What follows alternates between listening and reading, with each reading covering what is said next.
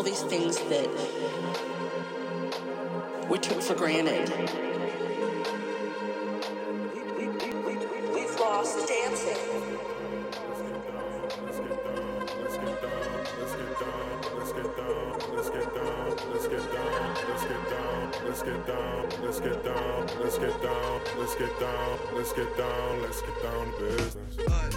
What's going on?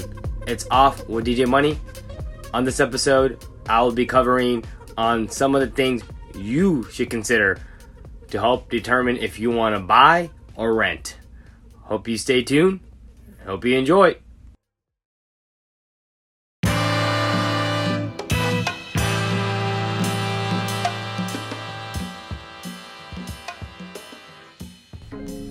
Welcome back to DJ Money, a place where I teach about personal finance and how you win with money. Hope you had a wonderful week. Sorry for not making an episode last week. I was real tied up with work and other things, but I'm back. As I mentioned earlier, I'll be covering some of the things you need to consider to help you determine if you should rent or buy. A common misconception is buying a home is always more worth than renting. Most people say, why pay someone else to live somewhere? You should pay yourself to live somewhere. And that's one of the main reasons why people say buying is typically better than renting. However, that's not always the case. There are different factors you should consider before determining to buy a house. The first thing I would say to help you figure out if you want to buy or rent is to determine the amount of money per month that will keep you within the range of not being house poor. And the reason why I say that is there is a high percentage of people in the United States that are house poor. And typically, being house poor is when more than 25% of your monthly costs to live or survive is just housing costs. When you're paying more than 25% per month just to live somewhere, you're most likely house poor. Now, I know some areas it's very hard to find a cheap place to rent depending on where you're living. But, it's in a place where it costs, almost up to $2,000 or $3,000 just to rent, you might want to consider getting roommates to reduce that cost, to hit that below 25% on housing costs. Now, the second thing I would consider on determining if I want to rent or buy is figuring out how long I am going to be in that area. Let's say I'm going to be in an area for a maximum of 2 years. It doesn't make sense to buy a house, especially because it's really hard to make money on owning a house or making money from the equity of your house if you're not holding the house for more than 7 years or so. And the reason why I say that is, in most cases, if you sell your home before that 7-year range, you lose out, or you almost break even or you lose money even because of all the fees you have to pay to sell a house. Just like buying a house, there's a lot of fees associated with selling a house as well. And once you factor in the fees, a lot of the times you don't make money when you sell your home before the 7-year mark. After this quick break, I'll be going over some of the pros and cons to renting and some of the pros and cons to owning a home. And I'll be going over the actual cost of owning a home to help you figure out the math to determine if renting is for you or buying is for you.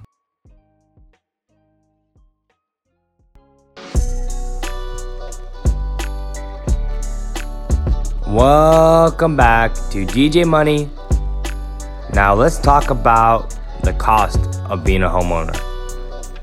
Unlike renting, when something crazy were to happen, or not even so crazy, like a broken toilet or some broken light bulb, you can always call your landlord to come by and save you for any maintenance costs.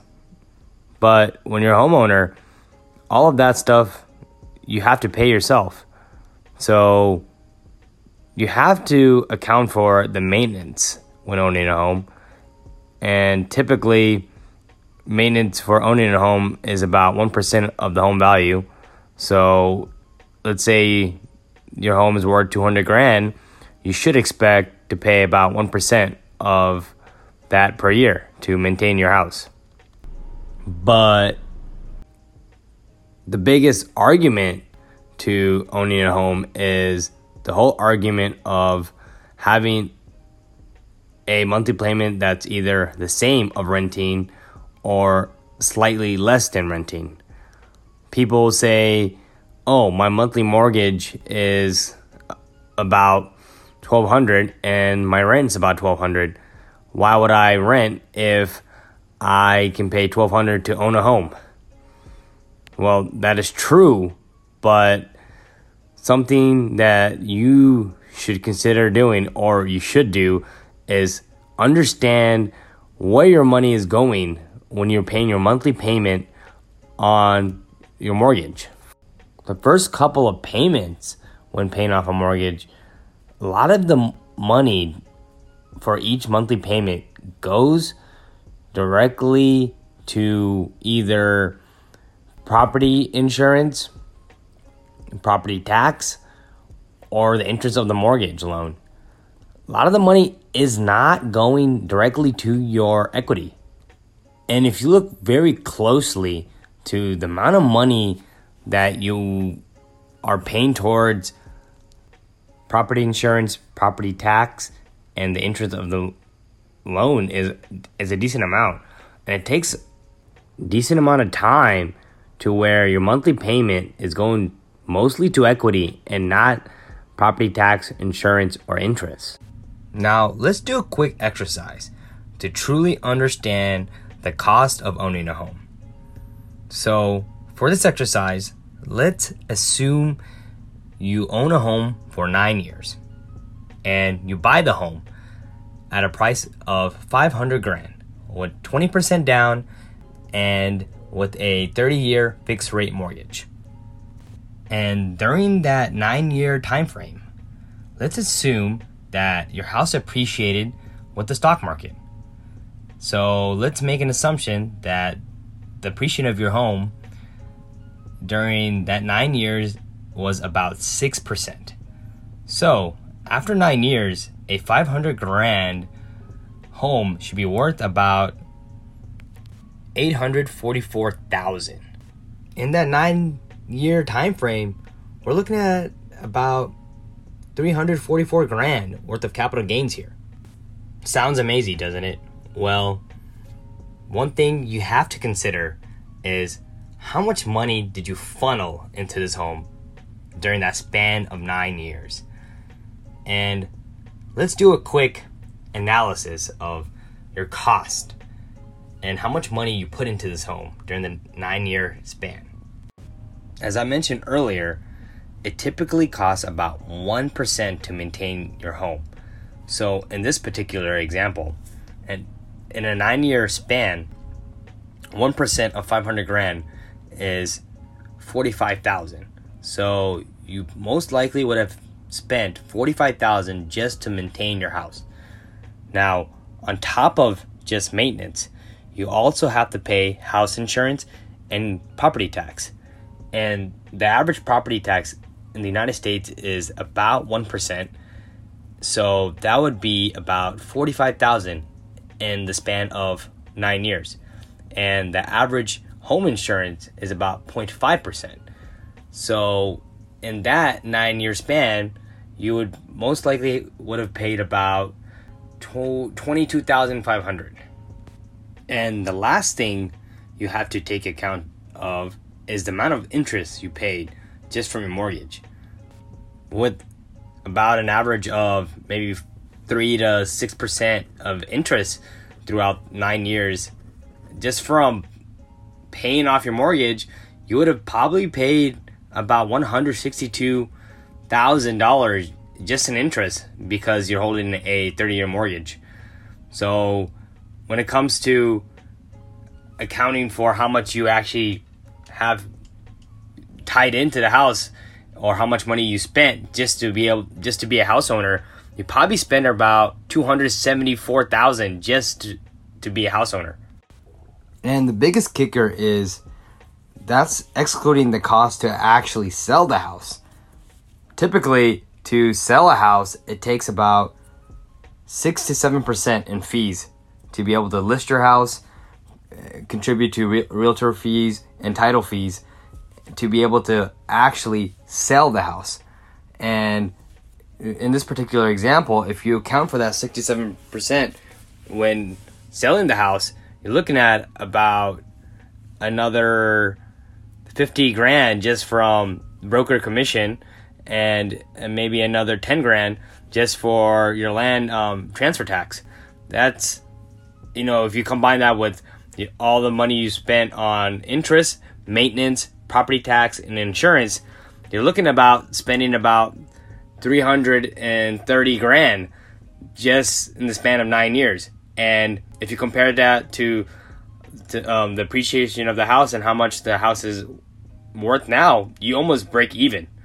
You barely make money if you were to account for all the costs you incurred for being a house owner.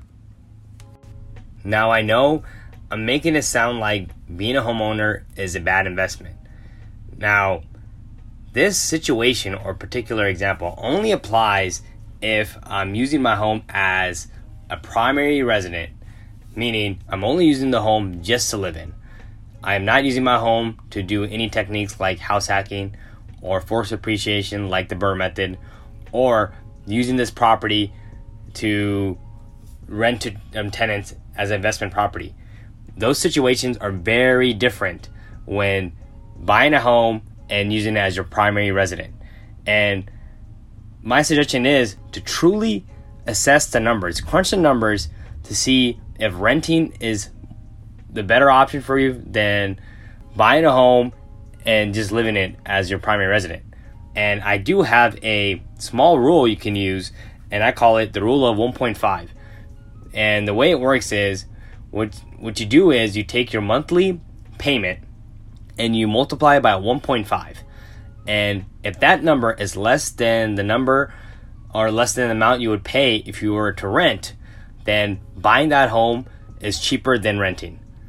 And if that's not the case, then you're probably better off renting, and you probably would save more money renting. Now I know I've given a lot of information in this episode, but the 3 main things you need to consider when determining if you want to rent or be a homeowner is, number 1, figure out the amount of money you need to not be house poor. What is that amount you need to spend where your house budget is less than 25% of your take-home income? And number 2, figure out how long you're going to be in that area. If you're going to be in that area for extended amount of time, maybe buying a house one day may be a great investment or a good idea for you. And number 3, to truly crunch the numbers for being a homeowner versus being a renter, is use the rule of 1.5 to help you assess if you need to be a renter or a home buyer at the moment.